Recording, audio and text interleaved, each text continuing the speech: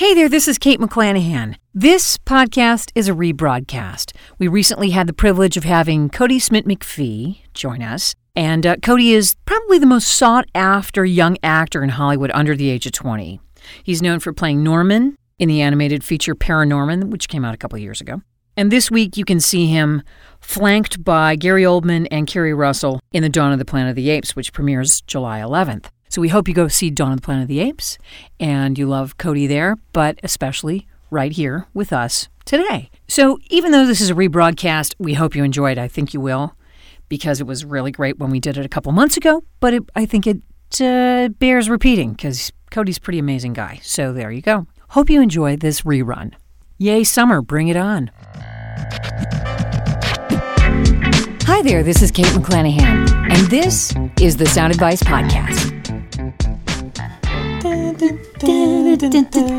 We've got Kodi Smit-McPhee here for our groovy little podcast. Yeah, the groovy little podcast. Yes, indeed. It is groovy. So, and now you're a fabulous actor. Oh, thank you very much. Seriously. You really actually are. You're probably the most sought after young actor under the age of 20. Would you agree? I couldn't let myself agree, but I would appreciate that. I will take it in and appreciate it extremely. Take it as a token of appreciation. Well, you get to work with all these fabulous actors. I mean, in the past year, you've worked with Ben Kingsley. Yes. You've worked with, I've worked with Robert Duvall, Charlize Theron. Charlize Theron. And was Sean Penn there? No, no, he wasn't. He wasn't on the scene yet. No, they were not dating. But yes, I've worked with some very, very cool people. And that's great. And learnt a lot just... I forgot. You did The Road. The Road, of course. With Vigo, yeah. who was extremely an amazing person, down to earth. So... He's really inspiring because he does poetry, and he really gives himself to art in all ways. Yeah. He takes pictures, he makes music, he plays guitar, like name anything, and I feel like he does it all. All around artist. So I really love that, and I'd like to be like that. So yeah, I'd love to spread myself more around the art area. Very nice. Definitely. I think you should, dear. I like doing these accents. Yes, I like this accent. Yeah, every time you and I hook up, we are always doing yes, that, you know. Yes. So it's just kind of funny. So it's So I think I spoke in Scots. You just came back from Scotland. That's right. As well. I came back from Scotland. I was there for 2 weeks, and then I was in New Zealand for a few months before that, doing a film called what was it called? Slow West, with Michael Fassbender. Oh, nice. And he's hot. He is. I almost agreed, and that would have been interesting. He is a great-looking man, yes, and he is on the front of GQ, so I would also like to... Is he really? I'd like to end up doing that too. That would be nice. I think you could do that. I think I could. I think you're headed that way. I reckon I could pull that off. I think you're going to. I think you will. Well, here's the thing. We're doing this podcast because you not only hail from Australia, you do a dead-on American dialect. I try. You do a lot of film. You've done a lot of animation. So you're a young actor who's come up the line. Now, you've done Let Me In, which is probably your tour de force to begin with. Was everything changed from that point on, correct? Basically from The Road and Let Me In, it kind of, both of those, made a hybrid. That was a perfect storm at that time. Kismet really met at that point. It was really great. And off you went. And very grateful for that too. Great. And how old were you at that point? That happened so quickly. It was when I was, I think 12, I did The Road, and that just came out of doing feature film auditions in Australia. Yeah. And I would actually send them. I would never come here. I would just send them over to my agents here and stuff. And your audition, you would? Yeah, the auditions, and I would have a few meetings with people here and producers and stuff. And nice. So it was back and forth. But then eventually I got a call back for The Road with Vigo in the room here, and nice. It was very overwhelming. How many auditions do you even recall at that time, back when that... I must have done, I think, at least 2 or 3 tapes, sent them off, so they kind of wanted to get all they could, I guess. Sure. Oh, you were still in Australia Yep, at the time. still in Australia. Wow. And then they invited me over to do an actual audition with the director and Vigo. Nice. So that's cool. It was amazing. Yeah, game changer. Oh, of course. Now, when you did... And you did Let Me In, and then from there... Now, you tend to do a lot of dark stuff, which is cool. Yes, I mean... It makes you... I know your mom and dad. Yes. So the thing is that... And they're pretty cool. Yes, you know? they're amazing, yes. Yeah, which is... But you do what most actors who are... Seriously, 25 to 35 years old, who are going, God, I want to do a role like that, well, you know? I think... So, I think I'm extremely lucky, first of all, but I think that, you know, to have that option to keep kind of doing that kind of stuff. But I love that stuff because no matter if it's an independent film or a big feature film, through this whole, you know, world, those have been the things that stick with you, the quality stories or the things that, you know, will string chords in you that you don't want to go to in real life, places that you don't really want to go to. So I like to go to those places. I like to create energy there, and it's really fun to kind of show that part to the world in a fun way. Yeah. So definitely, I get all different things that come in, like comedy and that, but yeah, most of all the dramatic stuff. So do you read your own scripts, or is it your talent agent or your manager, or kind of be a mix? It'll go through like them first, definitely, and then they will, you know, think of ones that will be best for me, and then they send it to me, and then I read it and then see what happens from there. Yeah, and it's not always on page, is it? No. Sometimes you'll be going into a room, and if it's a really big kind of studio film, you're not allowed to own their sides. You're not allowed to have them. So you have to go in and literally do a cold read. And, yeah. Good. It's interesting. It is interesting. Yeah, but a lot of fun. How do you vary from the script much? I mean, when you audition, or do you stay very strict to it? I try to keep, you know, when you read a script, you immediately try to latch on and hook to the vision of what the director's trying to give out, or the writer, no matter if you what. Even know what that is. Yeah, exactly. So a kind of vibe of the script grows upon me, and then I'll kind of try to take what they've made for me, and twist it and put it into my own, you know, put it through my own filter, and then give it to them. And because, you know, they're looking for something different, but they want to be comfortable. They want to be within what they created. Yeah. So I try to show them that and give them a little more, something different. And there's your key right there. You know, you give them a little more, you give them something a little bit different, and it's how you would do it. What I love about what you bring to the table, though, Kodi, is that you're very decisive, and yet if you are given direction, as you know, I'm sure this is something that you've seen, they'll go, well, that was cool. Can we try it like this too? Of course. How many takes is a normal amount of takes? You've got a unique advantage point. Is there a normal? Is it, you know, I mean, like, you've now done Planet of the Apes. You guys have just wrapped, right? Yep, we finished that in Vancouver and New Orleans, and that should be coming out, I think, soon. This year, soon. Yeah, good. So that's great. Excellent. So now that was an unusual experience. Who directed? Matt Reeves directed that, and Matt Reeves was actually on Let Me In with me. Oh, so that was, I didn't realize it was very cool to work with him again. But with it, I was going to say, adding to your question of, you know, kind of how many takes. Yeah. It really actually varies with the director, of course. Right. You know, because some might have a stronger vision of what they want for their character, or it kind of depends on everything, the scene and timing, I guess. But, you know, someone like Matt Reeves, he loves you to do what you think first, and then he'll come in and he might do a bunch of takes, absolutely what he wants and different. Yeah. Or someone whom I just worked with, John McLean, and on Slow West, he was the director. Cool. Yeah. He would literally let you do what you want, and sometimes be comfortable with that. He would just kind of take that and put it in, and he just kind of likes the randomness of the spontaneous moment. So I guess some directors are extremely different, but I don't know. Just as an actor, going with the flow and adapting to what they want is important. That's but also, really key, while you're staying in the moment, you're really not thinking of those things, because, you know, when you point those things out, it makes it sound more important. Oh, sure, than usual. No, I get it. But yeah, because nobody's really counting, of course, right? Of course. I mean, the cameraman has to, you know, keep, you know, they've got to log it, and they've got to know what they've got there, and you know, they're trying to, and that's where the numbers are there. That's right, but exactly. Then, you know, it's kind of hard putting numbers on art, isn't it? It's like it is, but you know what? But it is quantitative. I mean, it really is. There's some, and you know, most actors have this idea. I think, especially young actors, you know, they have this idea. Well, aren't they after just one perfect take? Right. So that is subjective, right there. What is the perfect take? And again, don't you agree that what our job is as actors, and it doesn't matter if it's for voiceover, it doesn't matter if it's for film or television or what.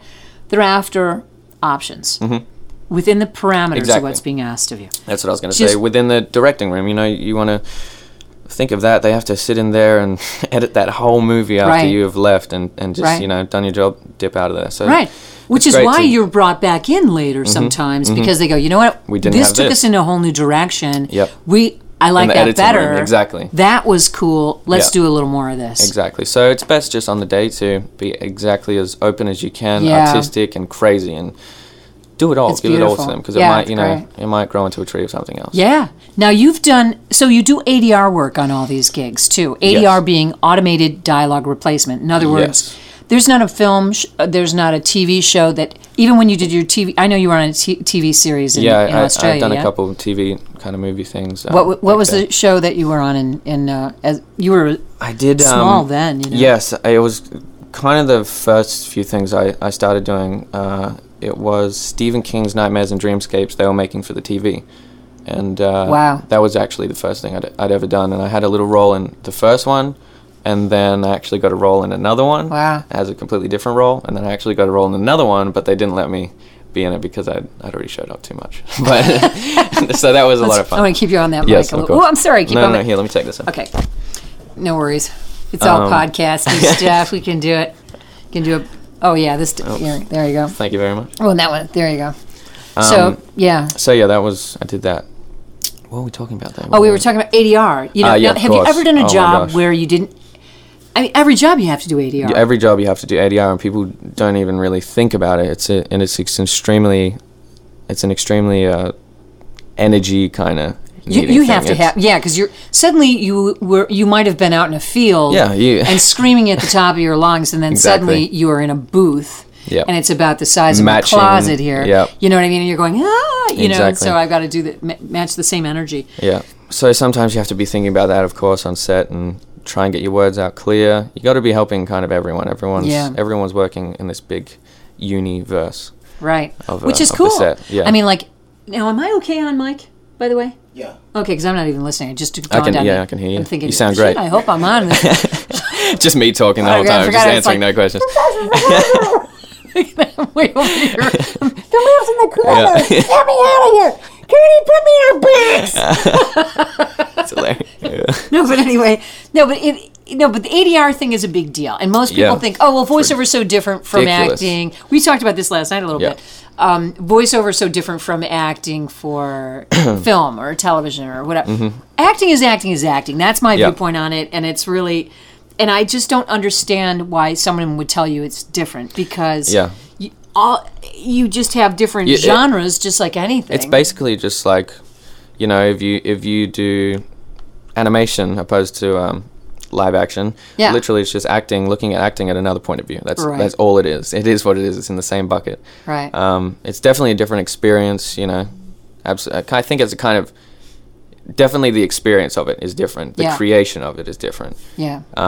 But in the end, kind of the process is all the same. It's expressing yourself and creating a character and a story and letting people follow it. Yeah. Point of view. Are you interested in what you're talking about? Is your character interested in what they're talking about? And I think that can you do it as effortlessly as possible? And sometimes you want to come back at it going, no, I think I was choking on the bat a little too tight on that. Let me just try it again. Sometimes you will come across a scene and you will spend such a long time in it that it's ridiculous. Yeah. And most of all, it'll be the scenes that you just skimmed right past in the script, because sometimes things read better. You read it like a book. It reads so much better, and then you come across those little obstacles in the middle of the day, and those things. I mean, sometimes you don't know what to do. It just cool, goes on forever. Yeah, but that is the unknowing of this kind of business. I love that. It's funny. There's a fellow named Eric Sherman who is I call him my film godfather. He's this guy. I mean, he grew up in the film industry. His father was a big director, and he directed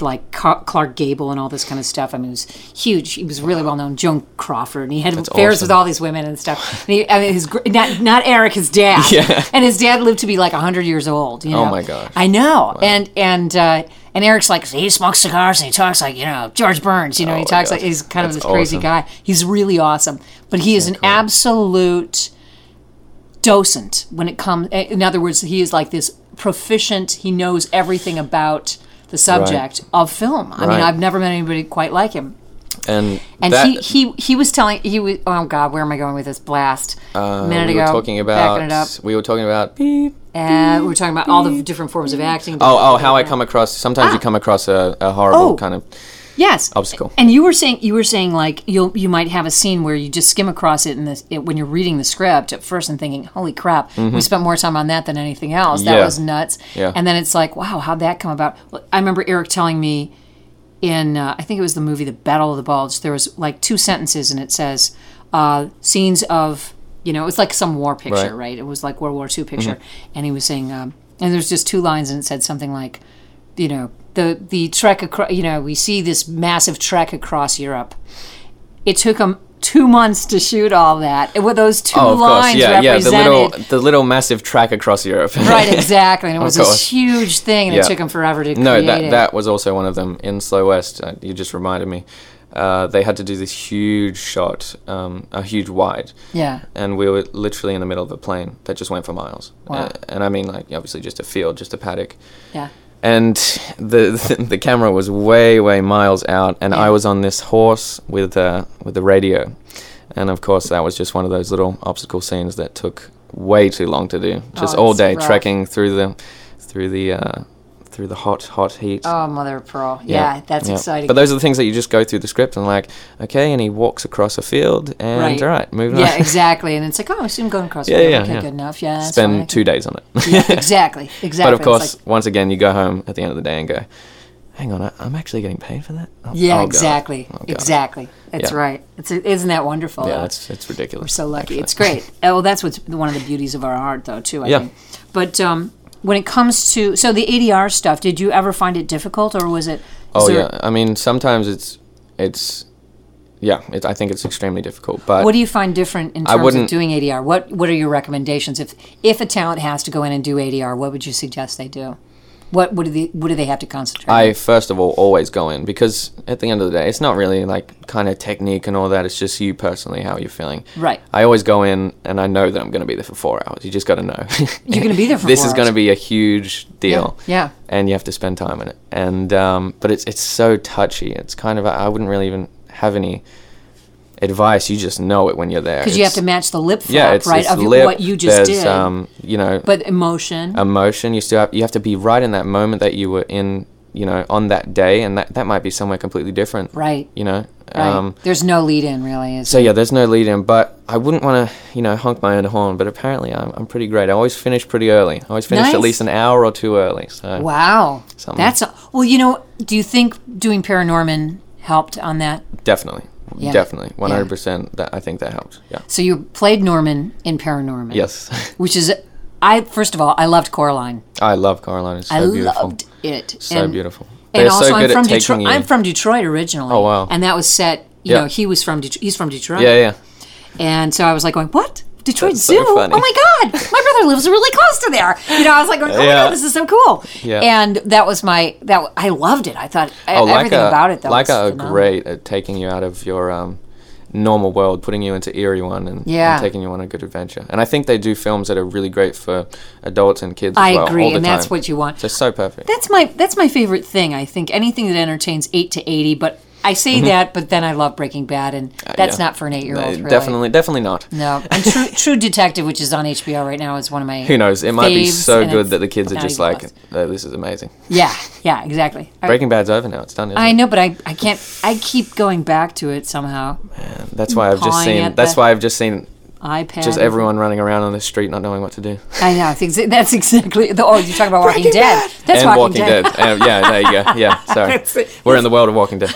Do you watch Walking Dead? I've seen a few episodes of it and Breaking Bad, but I know a lot of people say this, but I cannot watch it because I know I will get hooked. No, I know I'll get hooked.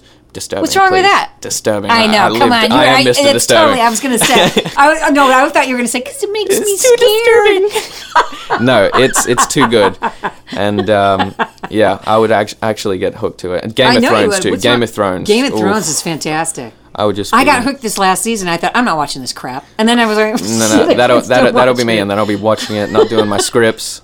Kodi will be acting in his movies like Game of Thrones, trying to be, Breaking Bad scenes. It'll be bad. Yeah. Oh, I know. Yeah. Well, that's tough with the little brother around there too. I mean, it's like you got to kind of watch what you're doing. That's true. But I'm telling you, True Detective. Oh my God. True Detective. What's that on? I tried to get your mom to come down and stuff and watch this movie. It's on HBO. Oh, okay. It's Matthew McConaughey And Woody Harrelson, this is a brand new series that's on HBO. It blows my mind. And it was so disturbing the other day. Seriously, the episode was so disturbing. There's nothing relaxing, about it. Nothing at all. I mean, it's just like, it was so disturbing, I had to turn it off because I just needed to chill out for a little bit. This what I'm about to say is going nowhere, but you just reminded me, I read this script and the other day, and sometimes you just come across things in scripts that are just, oh my God, that is bad. That is disturbing. Wow. Yeah. Holy cat. Yeah, and you even got it. Yeah, so. I just had one. Yep, definitely. Wow. It might come out later. This happened actually in True Detective in this last episode. And just gruesome? It was... It's a part of life I was not familiar with. Oh, yeah. Okay, one of those. And I just kind of went, okay, you know what? I got to not watch this for a minute. And I had to just turn it off. And I've watched it 4 times since. Okay. All right. There you go. That's what happens. Because I was just like, okay, that's it. I got to see it. You go into a place of life that you've never been before. Well, yeah. And next thing, you're a drug dealer. Well, you know what? And now I'm cooking meth. Now I was It's a beautiful house, by the way. The kitchen looks really clean. Thank you. Well, it's clean for a meth cooker. Little stench of, chemicals. It's terrible. That's why she does the podcast. She was going to move on to the interviews, but the house. Nah, this is good. It's good enough. We've got... That's too funny. That's crazy. By the way, go ahead. Going off topic of the... Well, it's actually on topic This still. is a podcast. That's what we do. Exactly. What do you think... My perfect medium. Exactly. What do you think, as genre-wise, what would you want to be the next kind of hook show? Because we've had, like, drug stuff and all the intense, sad Game of Thrones, Lord of the Ring kind of things. I think I kind of want to see, like, maybe a Western TV show or a... space or like... Have you seen... Well, there's Hell on Wheels. I could be naming one. Have you seen Hell on Wheels, which is on AMC? That's kind of Western? Western-y. Yep. Well, here's the thing. I've got one for you. And this is something that I've been trying to do. Yeah, out of the box. This is totally... Do you know Ray Bradbury? Do you know who Ray Bradbury was? No, it's okay. No. He wrote short stories and stuff, and he wrote like sci-fi and stuff like that. Right. He passed away about a year and a half ago. He was like 96 years old.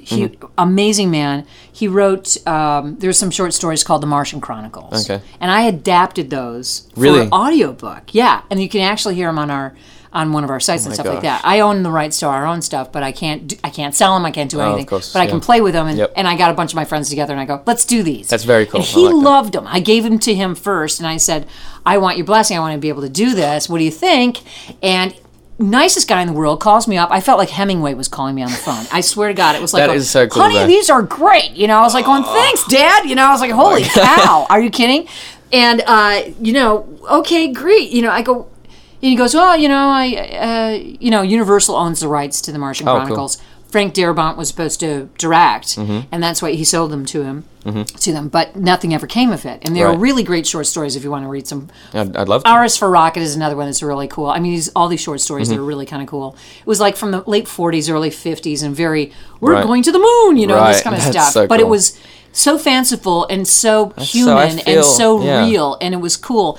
Well, here's my. I feel what you're saying. Well, he also wrote this book he wrote these shorts. It's a book called The Illustrated Man.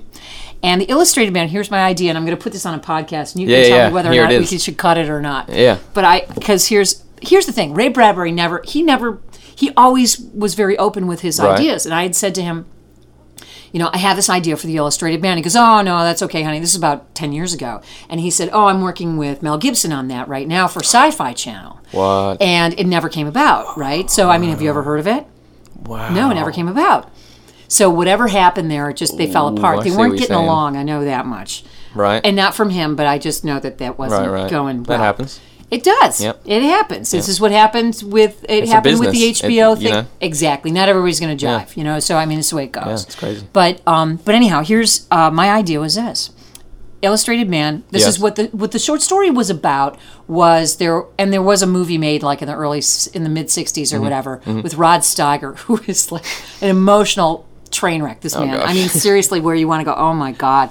It's just showing every wound to the point where you go, can I feel something for myself, please? I know I'm the audience, but please, I want to feel something on my own. You actually feel you're the audience. I have feelings too, Yeah. You're not the monopoly of feelings, buddy. But anyway, but here's what happened. I said to him, I go, here's my idea for Illustrated Man. I think it should be like Night Gallery. Do you know what the Night Gallery was? No, I don't. Do you know what the Twilight Zone was? Yes. Twilight Zone. Definitely. Well, Night Gallery came out about 10 years after Twilight Zone ended. Yep. Ray Bradbury was instrumental in the Twilight Zone coming about. Okay. Rod Serling, who did, Twilight Zone, had done this TV play, because TV was new. He did a TV play called Requiem for a Heavyweight. Okay. And it won all these awards and all this kind of stuff. And they gave him carte blanche. They said, guess what? We're going to give you a TV series. You can do whatever the heck you want.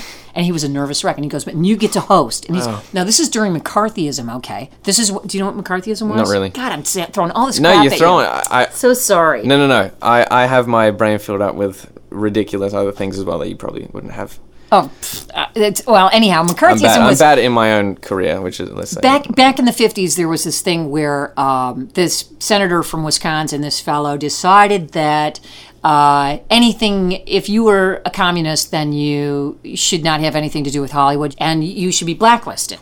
And so he started gunning after Hollywood, and it was a mess. And people, threw themselves out windows, and it destroyed careers, and it was a big deal. Gosh.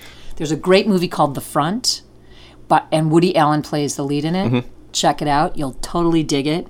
And it's about McCarthy era. That's brutal. And McCarthy was his name, was the senator who did this, right? Right. And he was an alcoholic, and he died shortly after too. But he ruined so many lives. I mean, it was just a train wreck. Yeah. So much effect in Hollywood, and that's he's such politically involved. It was pretty crazy. Kind of crazy. Well, this was at the same time, right? And so they said, you get to do whatever you want.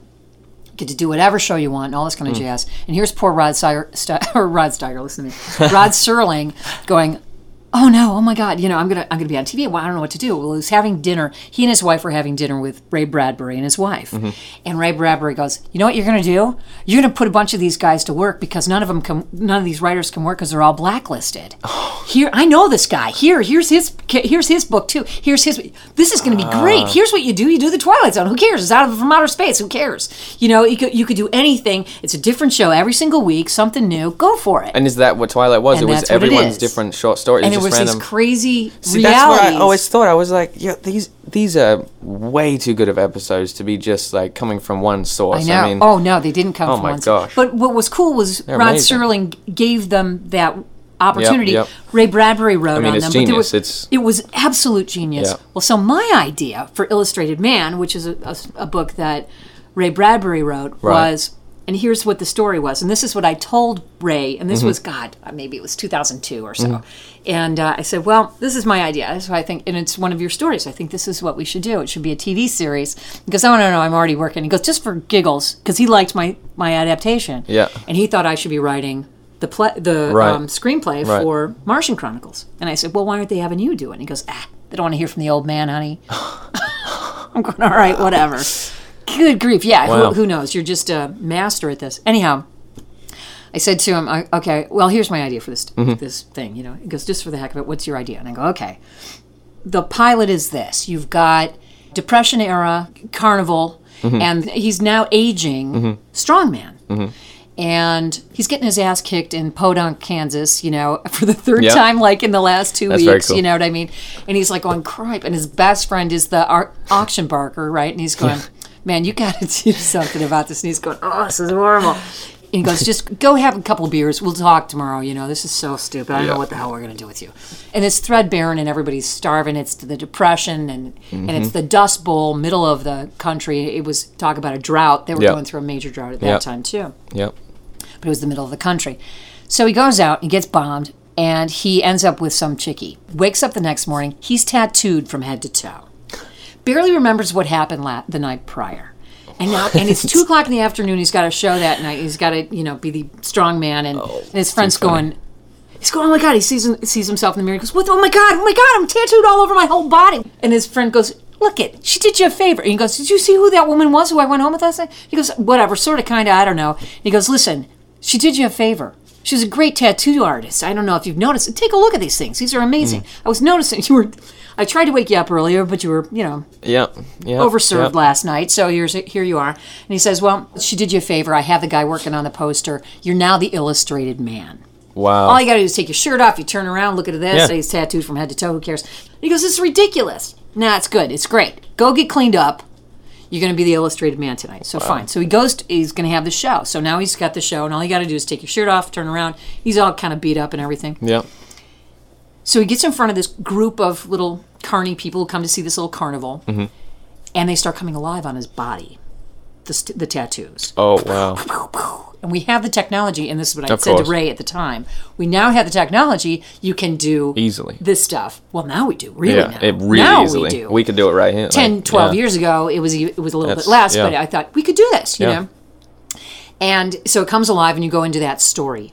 And then you come out of that story, and here he is. He's being run out of not only the carnival, his friend's like going, get out of here, man. So now he's trying to track down this woman who tattooed him from head to toe. So it's kind of like Kung Fu where he's chasing after, where's my father? No, in this case, he's trying to find this woman who tattooed him from head to toe, and all these stories come alive on his body. So you're either going into one of those stories, and it could be 3,000 years from now. Wow, that's or it genius. Could be 3,000 years ago. Yeah, I love that because within that you could have some really kind of like crazy episodes of like sacred geometry on his body and ancient Egyptian things. That's funny you should say that. So my idea on this thing too, here's the first season. He's tracking her down. Sometimes he's in jail. Sometimes he's just sleeping underneath an apple tree, alongside a road or whatever. And he rolls over and this thing comes alive. And that thing comes alive or whatever. It's like another Doctor Who / Twilight Zone. Sort of, yeah. It's total Twilight Zone. I love it. No, I think that's genius. But he had... I thought it would be really cool, but at the end of the first season, here's the kicker, right? So I think he gets close to who she is. He finds out, and you find out that he's being chased. She put her entire history of her planet. She's from outer space, and she put her entire history on his body. Wait, that is so cool. And they're chasing him, and so it's like, and then you go into the next season, and it's like, what? That's so funny that you say that. Now we're going really off topic, but once again, as you said, it's on topic. It's all talking about art. But it's funny that you said that. If we ever choose to take the right foot forward with that and do it, I would love to help you or be involved. Wouldn't that be a blast? Because I actually love studying sacred geometry and literally the way where the world came from, the universe, absolutely everything. Because it's like that. I think that's where you can go with that. You can do some crazy things with that, and to have that in that world of depression, people are not going to listen to crazy things, that happen like that. Then. So I think that's really cool to have a spacey kind of maybe Aztec kind of feeling to a carnival. It would be great, and it would be perfect if it was Bryan Cranston. It's kind of funny. Bryan Cranston would be a perfect guy for that if he got buff. That's true. And it's like it wouldn't be. I mean, he's such a dedicated actor. Cool. I like that. It would be somebody like him. That might be getting snipped off, and I know now that we've put it on the podcast thing. But but I like that idea for a story. That's something that I would want to follow. When I told Ray that, Ray's never one to keep his lips. Right. And it never occurred to me, I'm just telling him the story, this is my idea. He goes, I love that idea. And he goes, it's better than what we're doing, this kind of stuff. And it was so funny. Yeah, he was so... no filter, and anyhow, he had said within 18 months, this show called Carnival came out.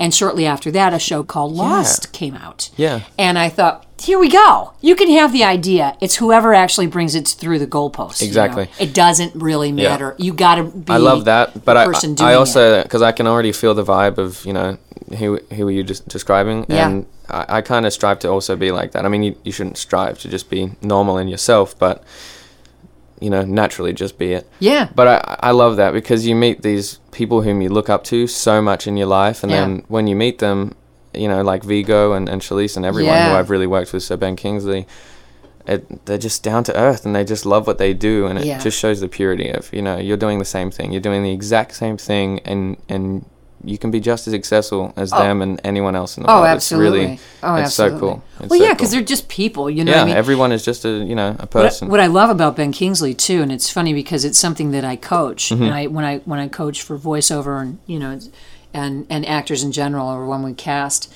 I often tell talent, to stretch the canvas, animate the read beyond what you think is really comfortable, and do it from the beginning. I'd love to know what your process is. I tell people to do that, and they go, yeah. Right. Most talent will want to ramp up into their performance, and then they start shutting down by about take 7 or 8. And they go, that's perfect. And it's like, well, it's not how I practiced it. Well, guess what? This is a living, breathing thing, man. Exactly. You got a moment. If you're creating, this is a time art. Acting is a time art. You have it's about right now. Definitely. And if you are only acting in a vacuum where you remove that from the equation, right? That's going to be really weird. It's going to be very hard. And I've heard of a lot of, really well-known teachers in acting and thing saying that you know, when you act, they don't want to see anything of you. You are not that character at all. And I think it's like, it's the same thing as you were saying. It's in this moment now. You know, it is you. You are expressing, you know. It's an extension. An expression of you. It's what you could have been, what you aren't, what you are, what you. It's something that you have in you without question. From that, you know, part of the universe. Absolutely. I think that's a lot of fun as well to express. My process is really, I mean, from day one, yes, it was more of a, you know, this is actually a process. Because I was younger. I was kind of more understanding the business, and really I just remember it was all from my dad, definitely. I remember him just saying when I was 8, you know, you can't describe to the things that you could describe now. So I just remember him saying, you know, it's in the moment, you know, just be real. All you are is just a person speaking. You're not thinking about what you're doing now, so don't even think about it when you're doing it there. It's just it's just in the moment and have fun. Yeah. And that's really all it is at the end of the day. Yeah. And you absolutely can, you know, in some acting classes, stretch it and take it to other places and describe it in harder ways. But, you know, if I could say anything, it's literally just in that moment there, and you can react that moment. That's what the best thing is with acting. You can go into it and do it again and again and again, and you should be, you know, having fun within that. It's really cool. Well, it's funny. Don't take it too seriously. I see a lot. Exactly. Yeah. And don't take yourself so seriously. Exactly. Oh my God, you know, it's like it's not fun to play with people like Definitely. that. Because it's a play. At the end of the day, it's called a play. Yeah. You are playing. Yeah. I mean, even so going have out. Fun. You know. Even going out in the real world, you kind of have to have a little mask on, and because you know you have to have protection within a business. You're working. Absolutely. And it does get a bit kind of freaky and really real out there, because this is a business, and you know, it is you just definitely have to. But you're a kid, you know. Exactly. I want to be a kid, and I feel that, and you know, you should just totally just be yourself. How old are you now? 17. 17. Yep. Now, here's what I always say, you know, because I work with a fair amount of kids and stuff too, and I always say, well, you know, to most actors think, well, I just want to act. Well, who the heck doesn't want to just act? Yeah. You know, if you're under 21 or you're under 20, I should say, maybe about that. Yeah. Like Noah, she works all the time. Your sister, you know, because I mean, she's a marvelous actress as well. You know, she does mix though as well. She does music and she does it. She mixes it up. You know. Yeah. My point is this: when you're a young adult actor or you're a child actor, that's when you can really just act. Beyond that, you have to take on the business as well. As an adult, you have to do the business of it and act. Yeah. Definitely. And the acting part ends up being, you know, as an adult, it's about 10% of the time. You know, the rest of it is actually running the show. The show, you know? And that's what I'm kind of growing into right now, which is not as fun, right? Yeah, it's definitely a bit different. As you know, 8 years old, you're just kind of going with the flow, enjoying. He hears a dog outside. Enjoying purely the art of it. It's okay. And but yeah, then you kind of grow up and you get into the whole business area of it, and actually the business area is just fun. Just as fun. Yeah, you just get to kind of go around, meet people, keep things current, you know, keep changing, keep things different, new. Some people, I think, repel the term business, so they have a big hard time with it. But actors today, if you look at it, you know, like especially in your situation, you become a producer. You're not just acting; you're creating film, and you're doing in all the different ways that you can create, you know, your art. And it's like whether you're in it. I mean, look at George Clooney. I mean, like he produces. Like one day I would love to definitely make the transition, you know, a hybrid, not anything permanent, but I would love to become a director as well, and film it, you know, itself, and write it and produce it. I would love to, because it's right, you know. The one way you're expressing it within acting is not the only way. Right. You know, just because it's the dead end in a car doesn't mean you can't pass the wall on your feet, you know. So I would love to be a director because I can show someone a different point of view from my heart, from the same person that did that acting role. That's cool. Or I can, you know, make music from the same person, from the same heart, but it'll be different to anything else that I've done. So I think directing is the one thing. I used to say, oh, I want to direct. Now I kind of go, no, I don't. Yep. I don't want to. I love producing. I love producing. I love writing. But directing, mother of pearl, it is such a huge thing. It is huge. I have seen some people go through a lot of stress, and it is a huge thing it's more of a thing of your personal life, because you've put so much of yourself into it. And there goes 4 years. There goes 4 years. Or and if you're Michael Bay, 7. Yeah, and if you're on the film, you know, you're in that moment, you have this amount of time to get everything right that you've worked your life for, basically. Right. Like, you put your life into it. So it's cool, but it's a crazy job, a crazy intense job. It is insane. I wouldn't be ready for it now, but I love making short films and stuff. Yeah, and, that's great. Easily slowing my way into it. I can't wait. Oh, I think you're going to do great with that, too. I'd love that. Thank you. Hey, all right, process. Yes. A little bit more to ask you about this. So when it comes to... Oh, I want to hear about ParaNorman. Yes. And your experience with that. So how long a process was ParaNorman? ParaNorman. Do you remember getting the script and reading it and then I wouldn't know exact dates, but I know the kind of things that I was doing. I was in Australia. It was a few years ago.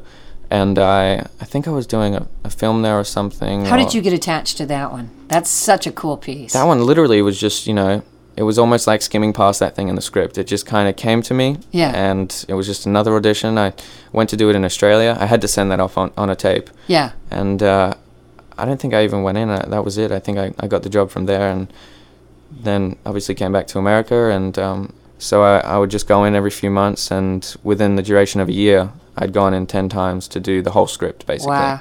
So that was the process of that. Where do you go? It's kind of like Universal Studios, but then there's like another small, tiny recording building there. Yeah. It was very cool. I love it's so just like down low and not what you expect. You see it on the big billboards and it's like, wow, how did this go all around the world from just that little place? From this tiny little room. Yeah. I know, that's crazy. like here. It's crazy. Exactly. It's a Roomba. It's literally this, yeah. I know. Yeah. This is it. We could have done it. In fact, I did it here.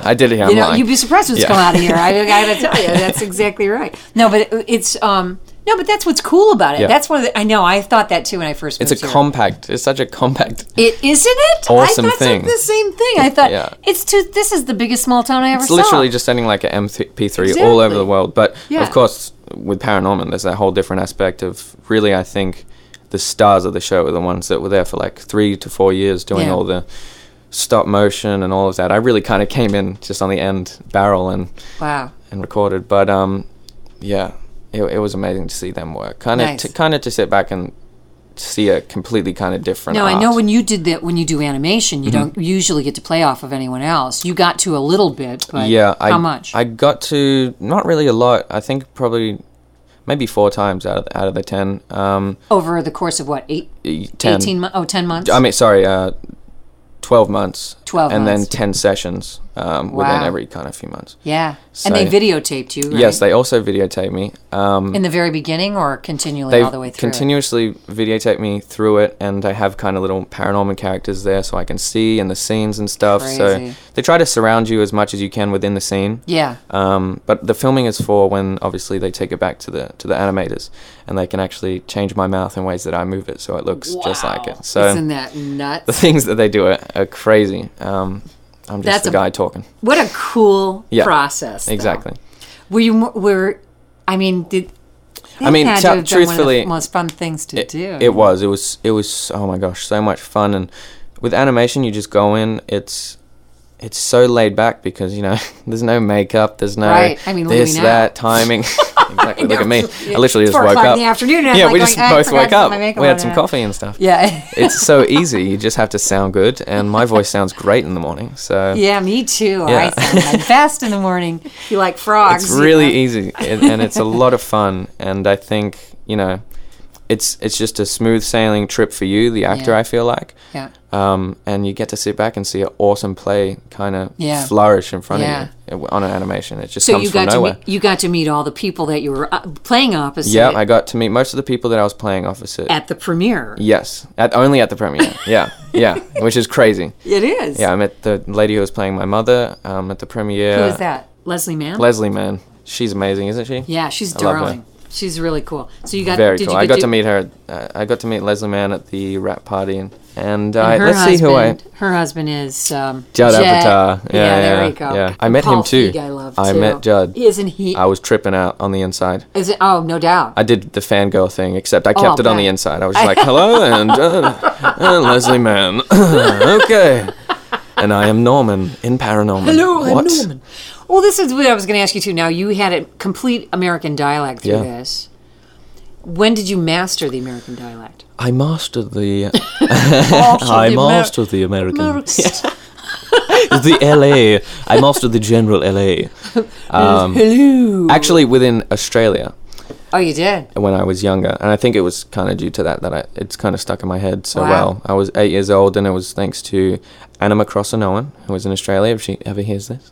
You never know. And you can send her a link. Yes, she taught me most of my accents when I was living in Australia, and she's amazing. Wow.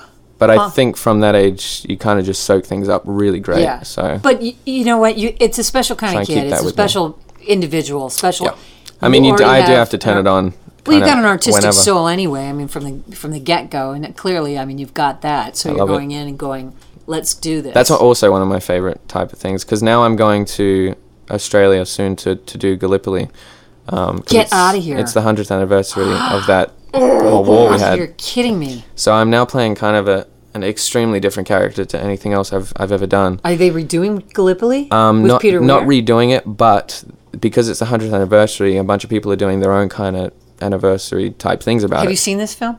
No. I haven't seen the original one. I'll have to give it to you. Yes, I need to.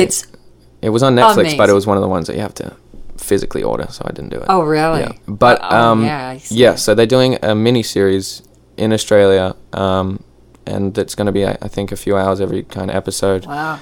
So it's going to be pretty intense. But holy crap. But what I was saying was the accent stuff. I get to go back, and I kind of get to be literally a completely different person with a different accent, and then I can come back here and do something in Scottish or how American. did you like getting the Scots down? The Scots was quite hard. It's very quite much hard. I told you. I came back and I tried to do it. See, I can't. Now you're doing it. It's there. That is one, though, that I cannot turn on and off.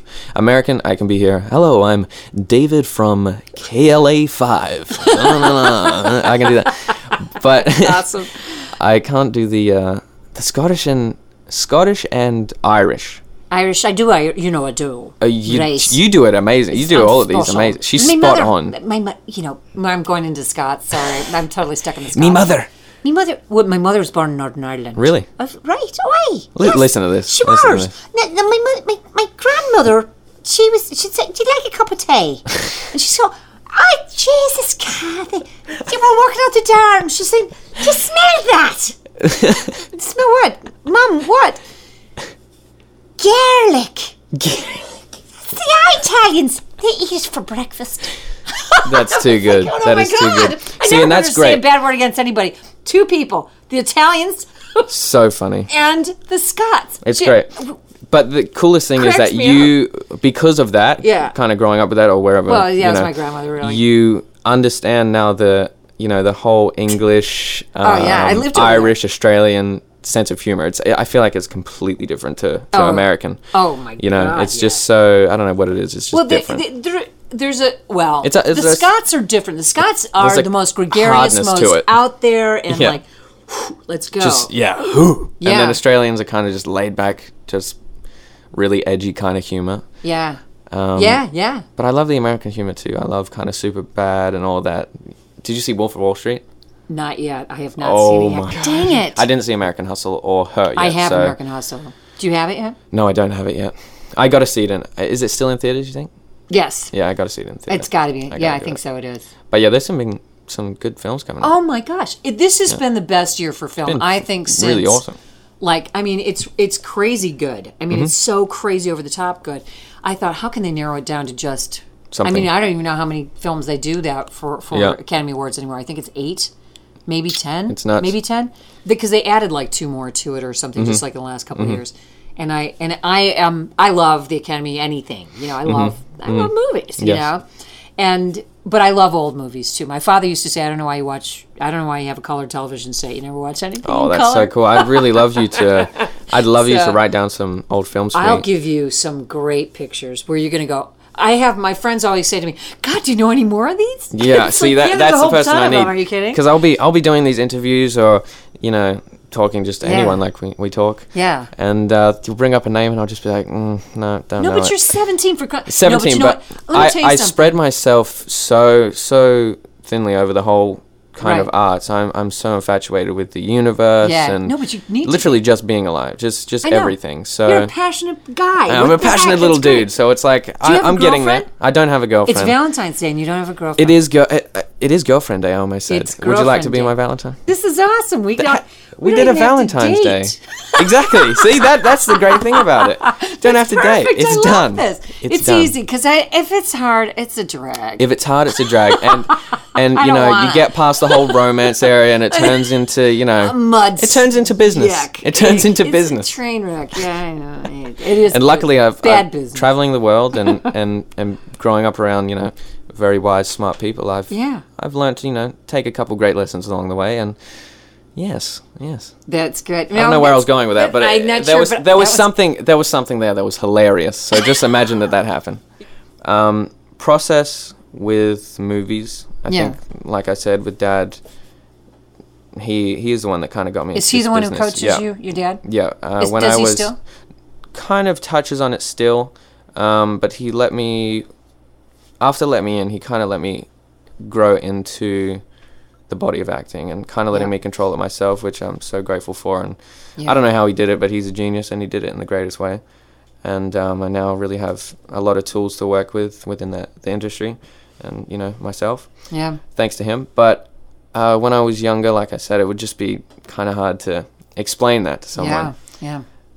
So my process is always different. Dad will usually start with sitting down, obviously just read the script so much. I read the script until you've juiced absolutely everything out of it that you can from them, because they are the minds that created these characters that you're about to embody yourself in. So you must take all Respect that they give. The script. Exactly.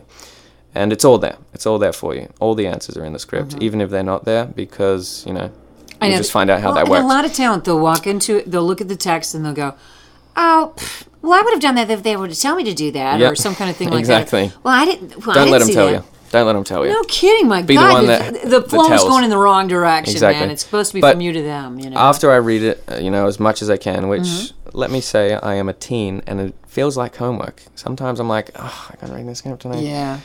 I mean, the really enjoyable part is after, when you have all of the info in your head, you've done all your homework, you've written about your character, you've embodied his life, and when you know so much depth of this person you've created that's within you, it is extremely easy to jump in and out of that, just like the accent. Once I know every vowel, every area that your guy's accent goes into, every part of the universe, I can be comfortable within that and jump in and out it. Right. Fully embody it or be myself. Right. So I think that's an important thing. You need to know that person inside and out, because you're going to be thinking things that he never says within the script. Right. Right. Jesus so God, you're thinking that... it's amazing. And I just do every little things of, like, the bus that I catch to school, the girl that I like, even if it's not in the script. Every person has their same things, every person in life has something. And you are just their experience of a small snippet of their life within that script. Yeah. So that's really all you are. So what's more important, the small snippet of their life that you are being, or the person itself, which the experiences came from? Yeah.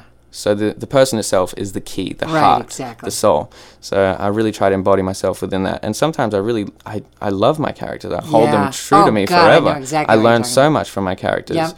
And it's hard saying goodbye to them sometimes. And even, people on set, you meet this big family, and next thing, boom, it's over. You're on another one with a new family. It's crazy. But how long is the process typically? I mean, if there is a typical... If you even have time to create a process, it will be as much as you can. As much as you can. I mean, usually, let's say it was... Say I got a job. Yeah. And they were like, we're filming in a few... What was that film again? That was in New York. No, what was it? It was called Birders Guide to Everything. Birders Guide. Yep. It was in New York? That was shot in New York, yeah. I thought it was in... Mount Kisco. Vancouver. Vancouver was Wilderness of James. Oh. Wilderness of James was another independent film I did, which was about a boy within Portland, Oregon, who kind of breaks out of his shell and embodies his town and just becomes himself. Yeah. Cool. So there was that. The process time before, if someone called you up and tell you had a job, I would say from that day to whenever that job is about to go, you keep that relevant, and it's really hard to do because it is like homework sometimes at this age. Homework. Without question, it's homework. And no matter what you do, even if you love it with all your heart, there's going to be homework. Since working with, obviously, my dad, and that's the only person I work with, absolutely kind of no one or any acting classes have I been to. Well, he gets you, and he's also an actor, too. Yeah. And he also coaches Of course, as well. and Dad, like I was saying, he's just one of the most down-to-earth people that I know, and he's so open and loving, kind of. I've realized growing up how amazing my parents are and how much they've opened up they are amazing people. Given for my in the real world, it's a career, and it's beautiful and art, and you can talk about all that, but if there's not a roof over your head and food on the table, then we're talking about physical things. And so, this is really, I think, everything that's happening for me now is so great, my parents are so open. But coaches, just only Dad. And like I was saying before, he kind of let me in, go off and find myself, which I was definitely worried about. I was like, I've never done a film without kind of Dad's help, kind of Dad's talking, Dad's process. And I thought that I absolutely couldn't do it. And I learnt that, the ways that he teach, they just stick with you. Yeah. It's just the realness, and you can never take away truth. You can never take away realness. So it's there, and I'm so grateful for that from him. That's great. Yeah. That's really awesome. Yeah. And in terms of the dialect, you'll have a dialect coach on a set. You just did this. What was the picture you did in Scotland? I did Slow West. Oh, that was in Scotland. Yes, that was in Scotland, and that was mostly in New Zealand. In New Zealand. But I did have a dialect coach on that, and she was amazing. Wow, because that's great. Sometimes you want to just focus on your job and expressing and being that character. Yeah. That you don't really want to worry about the physical mouth things of an accent when you're within the scene. You're like, I can't be thinking about that. And she was really great at just maintaining my accent also while I could be free with Jay, the character. It's fantastic. Now, so you have had, how many pictures have you done in the past year? Ooh, in the past year, I'm not sure. They're feature I did productions. Obviously ParaNorman. I filmed all of Dawn of the Planet of the Apes with Gary Oldman, who. I need to tell. This is what I was talking about. Oh my God! So I'm gonna faint. So you know how I was talking about. I need to get some old black and white films off you. Yes. The only reason I said that is because I was sitting in the car with Gary Oldman one day, and we were shooting all day the same scene. So many people, and we were just in this car, getting out, going in and out, all day. Yeah. But I was with Jason Clarke and Kerry Russell and Kirk Akavito. Everyone was there. Yeah. And we would just every time cut, walk back to the car, and something sprung up. Probably working on a film set, talking about films. And we just started talking about classic films and stuff, and I just heard a lot of names from movies that I'm extremely, what's the word? Unfamiliar with? Familiar with, actually, familiar with. That you are familiar with. But the movies I wasn't familiar with. So I literally went up to Gary, and we just started writing down all of these movies, and I have a whole list from Gary Oldman of his favorite movies, and I think what's on the top of the list? It wasn't like from the top list to the bottom, and it's actually on my other phone. Oh, I'm sure it's out of sequence, but he what was it? There was like Raging Bull, French Connection, of course. Just everything. Yeah, you got to see. Have you ever seen The Conversation? That was in there. I love that The Conversation. Was in there, I think. Yeah, and that's I own it. I've got and a lot of French directors he kind of wrote down as well. Yeah. So, yeah. Did you ever see The Name of the Rose? Name of the Rose is, I fell in love with Sean Connery in this picture. It was from the 80s and stuff. And it's got Sean Connery, Christian Slater. It's the ugliest men in film. Yeah. Ugliest men in film. And it's an Artaud picture. And it is, it's set like, this sounds really not sexy. It just sounds like really the most boring movie in the world. Right. But it's one of my favorite pictures. And it's... I'd love to check it out.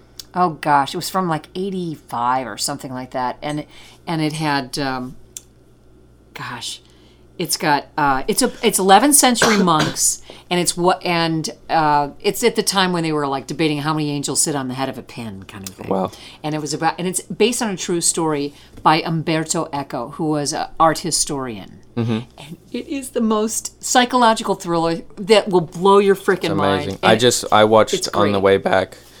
From Scotland, 2001 Space Odyssey. Oh, yeah. And can I just say that is literally what my mind feels like. If That's I am pretty ever to trippy. make a film, something kind of in the field of that. Yeah. That, I want to do things like that. I love Jackie Brown. Oh my God! I love Tarantino, things like that. Anything Tarantino. Yeah. I love. I don't know what that feeling is that when you're sitting down and watching his movies, but he just creates a vibe and an aura that is so perfect. And I love it. You are so within involved in it. Yeah, and the characters are so badass and cool, and I love it. It feels like another world. It's Tarantino world. Yep. That's great. But that's what I want to create when I do a film of my own. I really want to create a whole different aura, a whole world. Yeah. And maybe not have to do it with special effects and things like that. I want to take it back to a great story. Yeah. Yep. Boy, So your dad did teach you well. You know what I mean? I love him. Seriously? Yeah. What's not to love? Your father's a marvelous actor. Your sister's a wonderful actress as well. My mother is just the one keeping us all sane. And she's like going, oh my God, chewing gum, hold chewing it together. So it's really cute. My phone's blowing up. It is. Whatever. Look at you, more popular. I got one Valentine greeting. Oh, I know, but you know what? These are my friends. It's not like anything. Yeah, going back to girlfriends. I'm working so much. I don't even have. Oh, we gotta get you a chickie. We gotta get you some hot little something. Little something. Little something. We got to roam around this building. I don't know. I heard there's some pretty, There's some cute girls in this building. Good-looking girls, yeah. There seriously are. I probably should start working out. The Pretty Little Liars girls. That's what I heard. There's a couple, man. They're we cute. We should bring them out for a little podcast. Dawn of the Planet comes out. Come on over. We're going to do a podcast. You want to come over? Pretty Little Liars. Oh, he was here. Yeah, just chilling on my couch. He's hanging out. Lounging. Do you mind if he comes in? Yeah, that's a great Valentine's Day. Yeah. I'm going to roam around the building now and look for her. That's great. Well, thank you so much, honey, for coming in. Much. This was such a blast. Thank you. Man, you're an angel. I just love working with you. Thank you. This was a blast. This is fun. Seriously, I know it sounds ridiculous, but I love to talk about a career and acting and things like that. But I will literally come in anytime under a subliminal name, and I'll talk about the universe with you because Bring it on. That's where I owe most of my mind to. I kind of research sacred geometry a lot, Fibonacci spiral. I don't know what sacred geometry is. It's just kind of the geometry of the world, kind of the natural measurements of how anything's made. Like, you look at our fingers, this is 2 inches, 3, 4. I'm a calculus freak. It is the actual measurements of the universe. Yep, I get it. Yep. So I can't wait to show you. Okay, well, this was great. Yes. It was such a pleasure having you. Thank you so much for coming. Thank you so much. And like I said, I'll come in anytime and talk about anything. Love it. Kodi Smit-McPhee, you're awesome, man. Thank you all very much. Continued success, my pal. Peace. Love you. This is Kate McClanahan, and this has been the Sound Advice Podcast. To find out more about voiceover and our process, check out voiceoverinfo.com.